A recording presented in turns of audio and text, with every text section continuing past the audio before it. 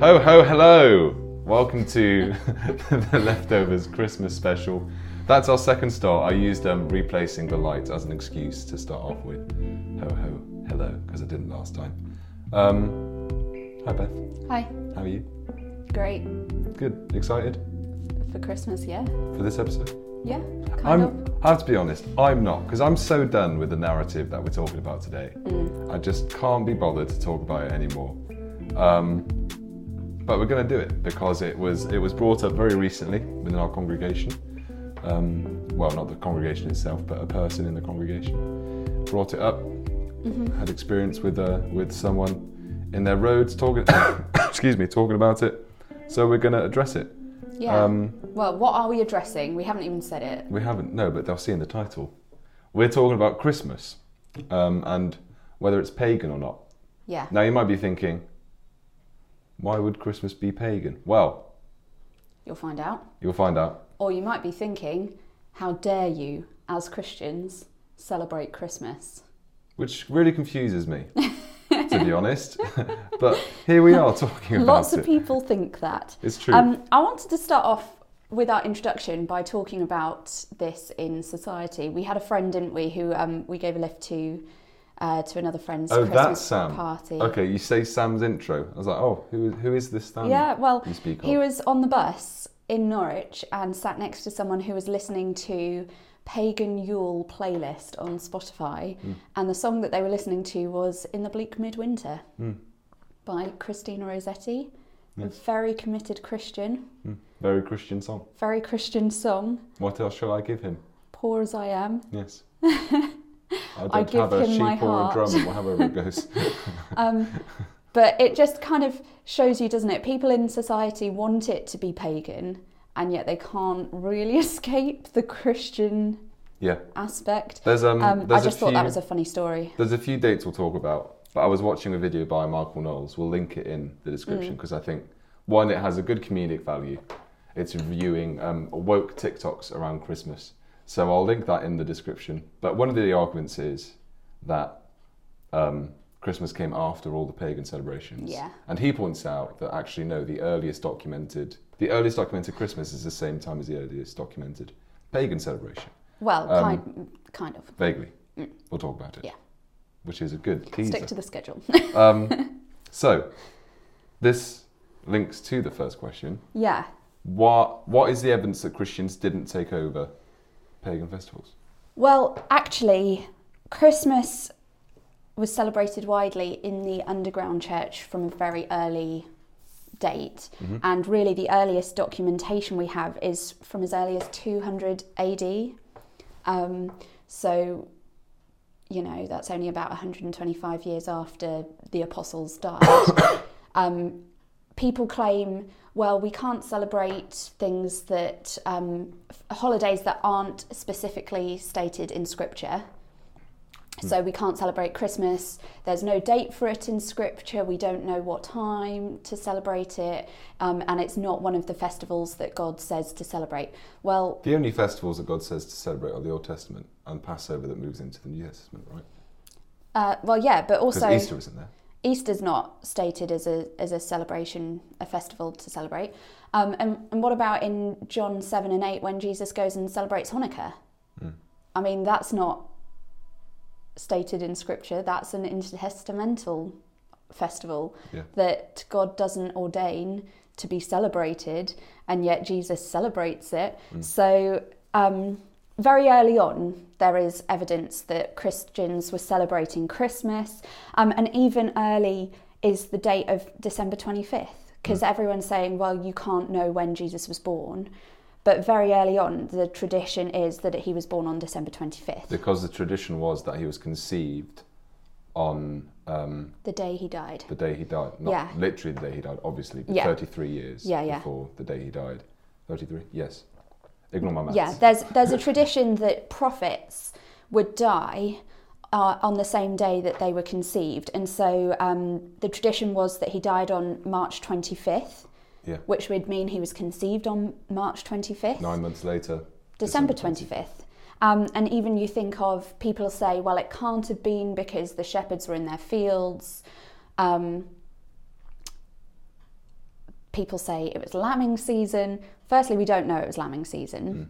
There's no evidence. It just says they were watching over their flock in the fields at night. Secondly, lambing season in the Middle East does start in December. Yeah, it'd be different to UK, wouldn't it? Yeah. Because the climate is so different. And so for Middle Eastern shepherds to be diligently watching over their sheep in a field in December is actually plausible. Yeah. So potentially it could justifiably have been December 25th that he was born on. But regardless of whether or not it was the actual date, what we do know is very early on, Christians were celebrating the birth of Jesus, and they were celebrating it on the 25th of December. So this goes right back to about 200 AD, the celebration of the birth of Christ on December 25th. And one of the problems I take with people saying Christmas is pagan, Easter is pagan, whatever celebration we have in the Bible, not in the Bible, but in Christian tradition, just ignores hundreds of years of the church history. Yeah. Which is, we stand on that, don't we? Church history brought us the canonization of Scripture that we rely so much on today. Church history brought us a number of confessions of faith. Yeah. Nicene Creed, a number of creeds. And you have to take into account that it doesn't have the same authority as Scripture, but the Holy Spirit still works through people and through His church. Yeah. And you can't throw out everything that the Holy Spirit's been doing. Where does it stop? Exactly. Do we then ignore what we did 3 years ago, or what we believe God did in our midst 3 years ago? Do we throw that out the window because we don't like tradition? Where does it stop? Yeah. Anyway, back to the script. Well, Sorry. I was going to say the earliest suggestion that Christians took pagan holidays was really the Enlightenment times. Yeah. So you've got all of that history going right back to 200 AD, where we've got the earliest documentation for celebrating Christmas, right up until the 17th century, 18th century, when people suddenly start to decide that man's reason and rational thought is more important than the Word of God. We'll link all this research in as well, to the extent that we have it, because we don't want you to just take our word for it. Take Beth's research. Because this is the problem. She spent a lot of time looking at it. But the problem is that people just hear someone saying something on the internet and take it as gospel. And we're saying, please do your research. Yeah, look into it. Because we could just save ourselves so much trouble of having to do this podcast if people actually just thought for themselves and did their own research. Yeah. Okay, so the first pagan celebration we're looking at is Saturnalia. Have you heard of Saturnalia before? I haven't. I'm guessing it's honouring the god Saturn. Yeah. Right, next point. Yeah, so Saturnalia, the first kind of myth out there is that really Christmas is a repurposing of the celebration Saturnalia, which is the Roman festival or holiday honouring the god Saturn. Okay, first thing, it was celebrated on the 17th of December. Well, that's that then, isn't it? It was eventually extended to the 23rd, so they celebrated from the 17th to the 23rd. They knew that I'd be born on the 24th. They didn't want to take away from my birthday. But still, if the Christians were trying to repurpose Saturnalia, they completely missed it. Yeah. So it doesn't make sense in that context. It's very simple if you're trying to repurpose to put it on the same day. So talk to me about what did they actually do? Well, there were lots of different things. So people say because they used to do feasting, they used to give gifts. They say we've repurposed it because there are similarities. Let me continue with what else they used to do. Are you ready? So they used to go house to house publicly singing, completely naked. We've repurposed it. We've nicked it. We nick it because we do that fully clothed. Oh, how dare we? This is the problem, and this is what Michael Knoll says in his video. Anybody can go and say that something is pagan. They're using that to say that's bad. What they're doing is bad for Christianity in particular. Exactly, because you can't label public singing as inherently evil. A pagan thing. Yeah. You can't do that because it's pagan. Or gift giving. You can't give gifts. No, it's pagan. Because it's pagan. Can't do it. just because there are some similarities doesn't mean it's pagan in origin. I mean, continuing on with what they used to do in Saturnalia, human sacrifice. They used to have a tradition where the slaves and masters would reverse their roles for the days of Saturnalia. So the slaves would become the masters would become the slaves, and in theory the slaves could do whatever they wanted, and the masters had, well, just think, if you've got 5 days where you can do whatever you want, and then the rest of the year you have to serve your master, if you make them do something terrible, they can get their own back on you for the rest of the year. So it's not really worth it. It was more like a mockery of the slaves for that period. So they would mock the people who were lesser that they owned. Drunkenness was rampant. I mean, similarities between that and Christmas today. But you can't say, people don't claim, oh, well, we can't get drunk. Not in the church. just in secular Christmas. Yeah. They claim all these other things are pagan, but they quite like to hold on to drunkenness. Yeah. And then also rape and sexual immorality was rife during this time because morality standards were forgotten about and people could get away with whatever they wanted. At the root of this, it sounds like people who are saying you can't do Christmas because it's pagan are against us repurposing things in culture to use them for the glory of God. Well, not even repurposing them, just the fact that we give gifts, it's a time of generosity. It's not even repurposing, it's just something we feel is important because it's a time when God gave us a gift. The celebration is repurposing, right? So feasting, giving gifts, going house to house singing, ignoring all the rest because that's human sacrifice, slaves, drunkenness, rape and sexual morality. We've repurposed those things. Well, to the glory I'm saying of God. we haven't repurposed them. If we had. Okay. Yeah. I mean, yeah. Okay. From your, so there's a problem there. Well, from your standpoint, is it wrong to repurpose something for the glory of God? Not to a certain extent, obviously. We're not going to repurpose human sacrifice, right? To the glory of God. Exactly. We're going to repurpose things that God created that are beautiful, good things, like public singing, like art, like dancing. We can do those things to the glory of God and take what culture's made and reshape it into our thing to a certain extent. And I'm not saying sing Coldplay on a Sunday morning. No. But I would say that these things in and of themselves don't belong to Saturnalia. I mean, feasting has been done since singing, the beginning of exactly. time. And so these things go back beyond Saturnalia, beyond the pagan festival, and can either be used for the glory of God or for the worship of idols. Yeah. And so just because some people use it for the worship of idols doesn't mean that we shouldn't use it for the glory of God. It's not repurposing these things. These things don't belong exclusively to pagan worship, which is, I think, what I was understanding. Repurposing means that it belongs to them and we take it and refashion it. That's not No. And so what I'm saying is these things don't belong to paganism, and so just because we do it for the glory of God doesn't mean we are using pagan worship for the glory of God. It's different to the yoga conversation, which was intrinsically created for the worship of idols. It's more a Mozart composed this piece of music, someone put Christian lyrics to it, and we're using that in church now. Well, it's more a discussion of music. Music can be used to glorify incredibly disgusting things in culture, or music can be used to glorify God. We're not saying that just putting different words to, I don't know, people. Go on, name someone popular.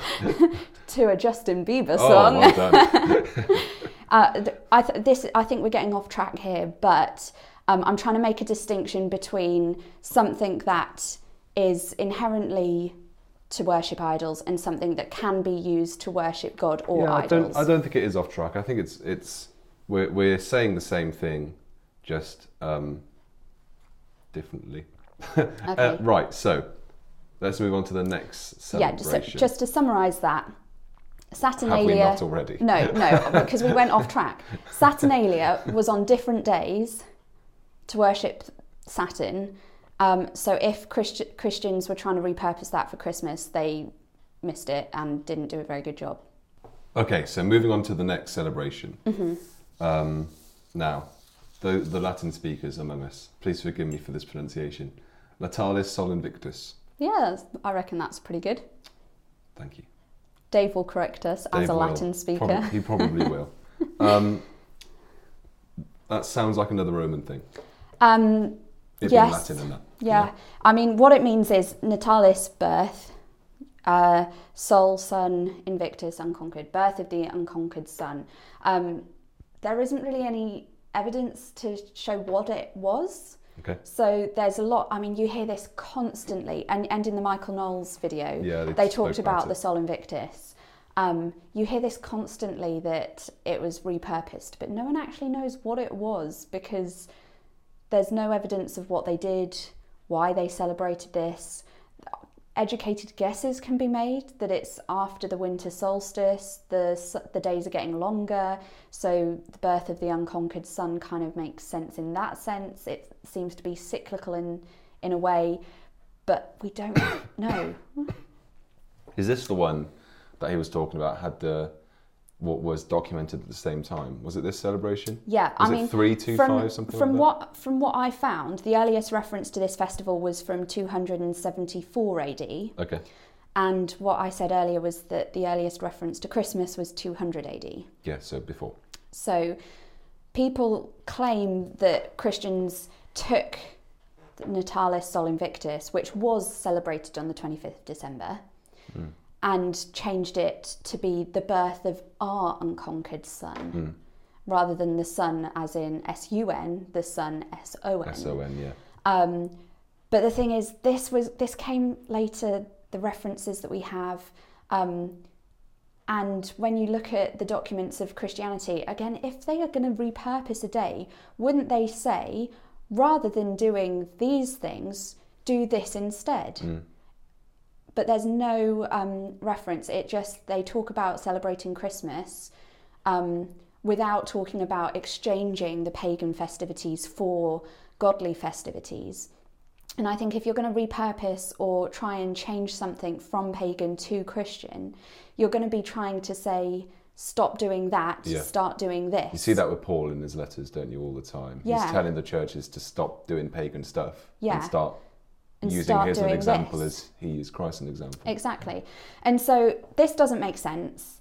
The earliest reference we have comes after the earliest reference of Christmas. So really what it seems is it's more likely that the pagan day was created as an alternative to Christmas. Rather than, we're seeing all the time now. Yeah. There's an unreligious... it's formerly a church building, but an unreligious building for ceremonies to be held. And the amount of weddings I've seen held there it's sad. But taking something Christian and turning it into pagan, which is a complete reversal of the narrative that we hear, that it was actually a pagan day and the Christians stole it. The evidence seems to point to it being a Christian day that the pagans stole. Yeah. Which doesn't... I mean, pagans don't really like that idea. Who is claiming this? And why do we listen to them?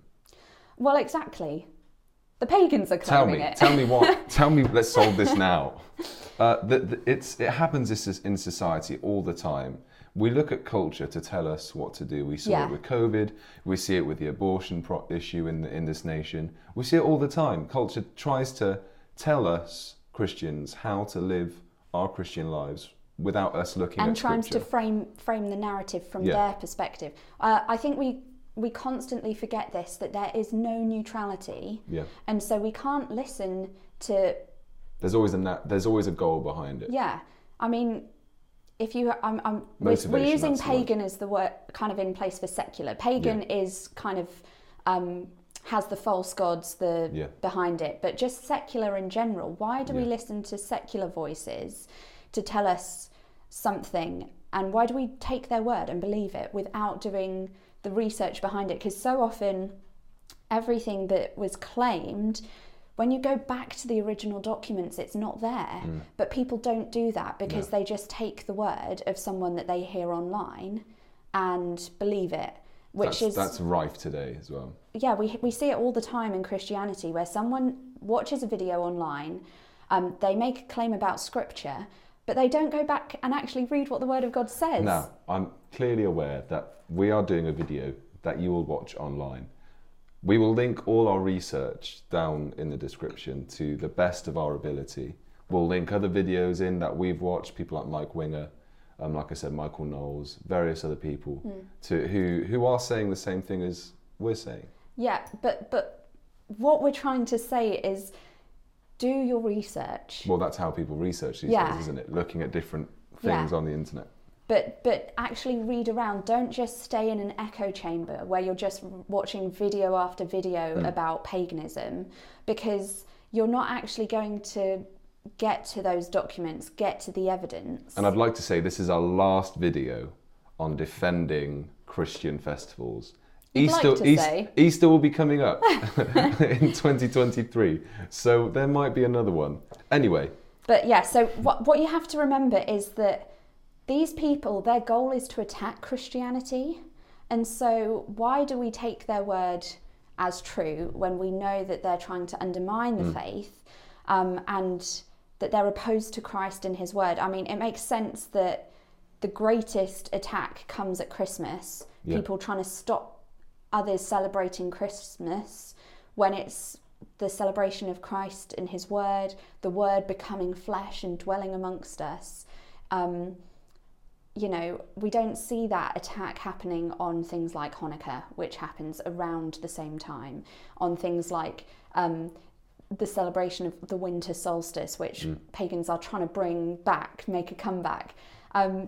Really, the only attack is happening on the honouring and glorifying Christ and his word. You have to wonder why that is, don't you? Well, yeah. Interesting. I think another thing that we need to remember is it's dangerous for Christians to buy into these ideas because it's a slippery slope. It's a slippery slope, but also don't you think it makes Satan happy that Christians become a mouthpiece for paganism when they're voicing these ideas constantly? Instead of celebrating the birth of their Lord and Saviour. Instead of giving glory and worship to God, what they're doing is they're pagan evangelists. They're spreading these pagan ideas. They're spreading this concept of worshipping Saturn or worshipping the sun god. And I mean, that's doing Satan's job for him. Firstly, getting more people thinking about gods, false gods, other than the true God.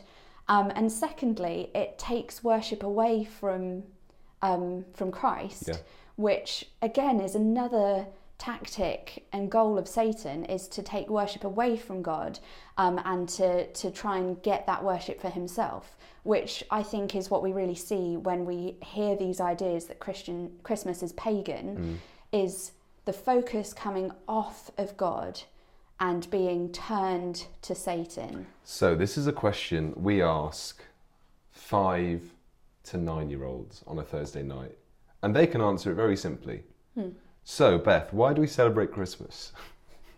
What has the world gotten to where we as a church feel the need to defend celebrating Christmas on the 25th of December? Firstly, I don't like it. Firstly, it's a time to focus on the wonder and the mystery and the grace of the incarnation. I mean, without the incarnation, there's no Easter. Without Christmas, you don't have Easter. If God didn't come as a man, he couldn't die in our place and rise again, the first fruit from the resurrection, and then ascend to heaven and to be reigning. We're going to do that Easter video. We're going to have to do that Easter video. But I mean, just think about these words, okay? From the well-known hymn. Listen to these words. Veiled in flesh, the Godhead see. Hail the incarnate deity, pleased as man with man to dwell. Jesus, our Emmanuel. Hark the herald angels sing, glory to the newborn King. I mean, how wonderful is that? Just think of the rich theology that's there. God veiled in flesh. Don't cry. I'm not going to cry. God veiled in flesh. God becoming man. God valuing our humanity and our physical form so highly that he becomes human himself. I can't remember which church father it was, but one of the church fathers talks about God had to be the only one who could die in our place because none of us could fulfill the law and be perfect and holy to be that spotless sacrifice. But man had to die because it was man's sin that separated him from God. And so what we see in the incarnation, what we celebrate at Christmas, is God coming to bear the sins of humanity, but God becoming man, because it's man that can only pay the price. And it's just, I mean, just think of the wonder and the awe and the mystery that is so wrapped up, that when we get into these conversations about paganism and sun gods and all this other stuff, we forget, don't we, just what it is that we're celebrating. And like I said, Satan tries to take the focus away so that we forget about these things. We forget about just the grace that it is that God came in human flesh. So firstly, I think that's, for me, one of the main reasons why we celebrate Christmas.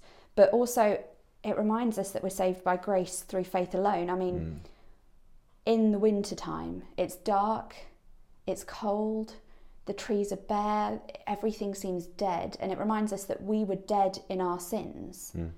Without God, we are in darkness, we're in death, and yet it's right into that physical reminder that we have around us in the world at this time that the hope of the incarnation comes in. And Michael Knowles uses the example of the Christmas tree, doesn't he? Yeah. Which is often taken up as, well, that's pagan, taking trees into a house. But he was in his garden looking at the dead plants around his house, then looked into this window where this tree was saved, and it's alive and it's thriving in the warm. And it's because it's evergreen as well, and so it never dies. But yeah, it's just this physical reminder. You once say it never a year, dies. Ours is pretty dead. Well, but the whole point is that the leaves don't drop. It's eternally green. But this physical reminder that we are dead in our sins and we can't do anything to get ourselves out of that situation. And yet, despite that, God in his grace sends us the greatest gift, his only begotten Son, into that place so that we may not die, but have eternal life. And I think at Christmas, just that reminder that we can do nothing. We are dead in our sins, and yet God sent his Son that we may have eternal life if we'll only believe in him. That's a fantastic reminder once a year. Don't you think? And I think this is just a great place to wrap it up, because I've got two more points. 2 more points after that incredible place to finish. Yes. My word, Elizabeth. Well, okay. I'll use one more point. Okay, this looks like a repetition of what you said already. One more point. Okay, in this season of Advent and up to the coming of Christmas Day, when we remember that first Advent, waiting for God to fulfill his promise, and then God sending his Son. Don't you think it's a fantastic once a year reminder that we're in that second Advent? And we're awaiting the second coming of the Son of God. And just once a year to be reminded that we're waiting, reminded that we're looking forward to the return of Christ, because we can get so caught up in the day-to-day running of what's going on, focusing on the here and now, that we forget that Christ is returning. And what does that mean for us? And we can say things like, oh, come Lord Jesus quickly. But when we stop and consider Advent, the season of waiting, what it was that Christ came that first time, we can think, okay, we're in that second Advent. It's an annual time to stop and look for Christ's return, to be ready, to prepare ourselves for that time, because we don't want, as it says constantly in the New Testament, to be caught unaware, to be asleep, to not be prepared. We don't want to be like the foolish virgins who don't have oils ready for their lamps. We want to be on the lookout, prepared, looking around at the world around us, looking for the signs of his coming. And I think Advent is a fantastic way to remember that first time and to consider where we are now in God's history. And who knows, maybe he'll come back on Christmas. I think that's maybe another conversation. Which we won't He came have. on Christmas the first time. Yeah, it's not needed right now. But all of Go on. these things, I think we need to focus on Christ. And Christmas is a fantastic time to think about what he did, why he came, the glory that he gave up. And I want to finish with this passage from Philippians 2. Just before you read that, I want to say we're not going to guess when he's coming back. No. Because that's not productive or good to do. Go ahead. But just when Satan is trying to attack Christmas, draw our focus and our worship away from God and back onto himself, I just want to finish with these words. At Christmas, this is what we remember, that Jesus Christ, who being in very nature God, did not consider equality with God something to be grasped, but made himself nothing, taking the very nature of a servant, and being made in human likeness, and being found in appearance as a man, he humbled himself, and became obedient to death, even death on a cross. Therefore God exalted him to the highest place, and gave him the name that is above every name, that at the name of Jesus every knee should bow, in heaven and on earth and under the earth, and every tongue confess that Jesus Christ is Lord, to the glory of God the Father. Merry Christmas. We'll see you in the new year.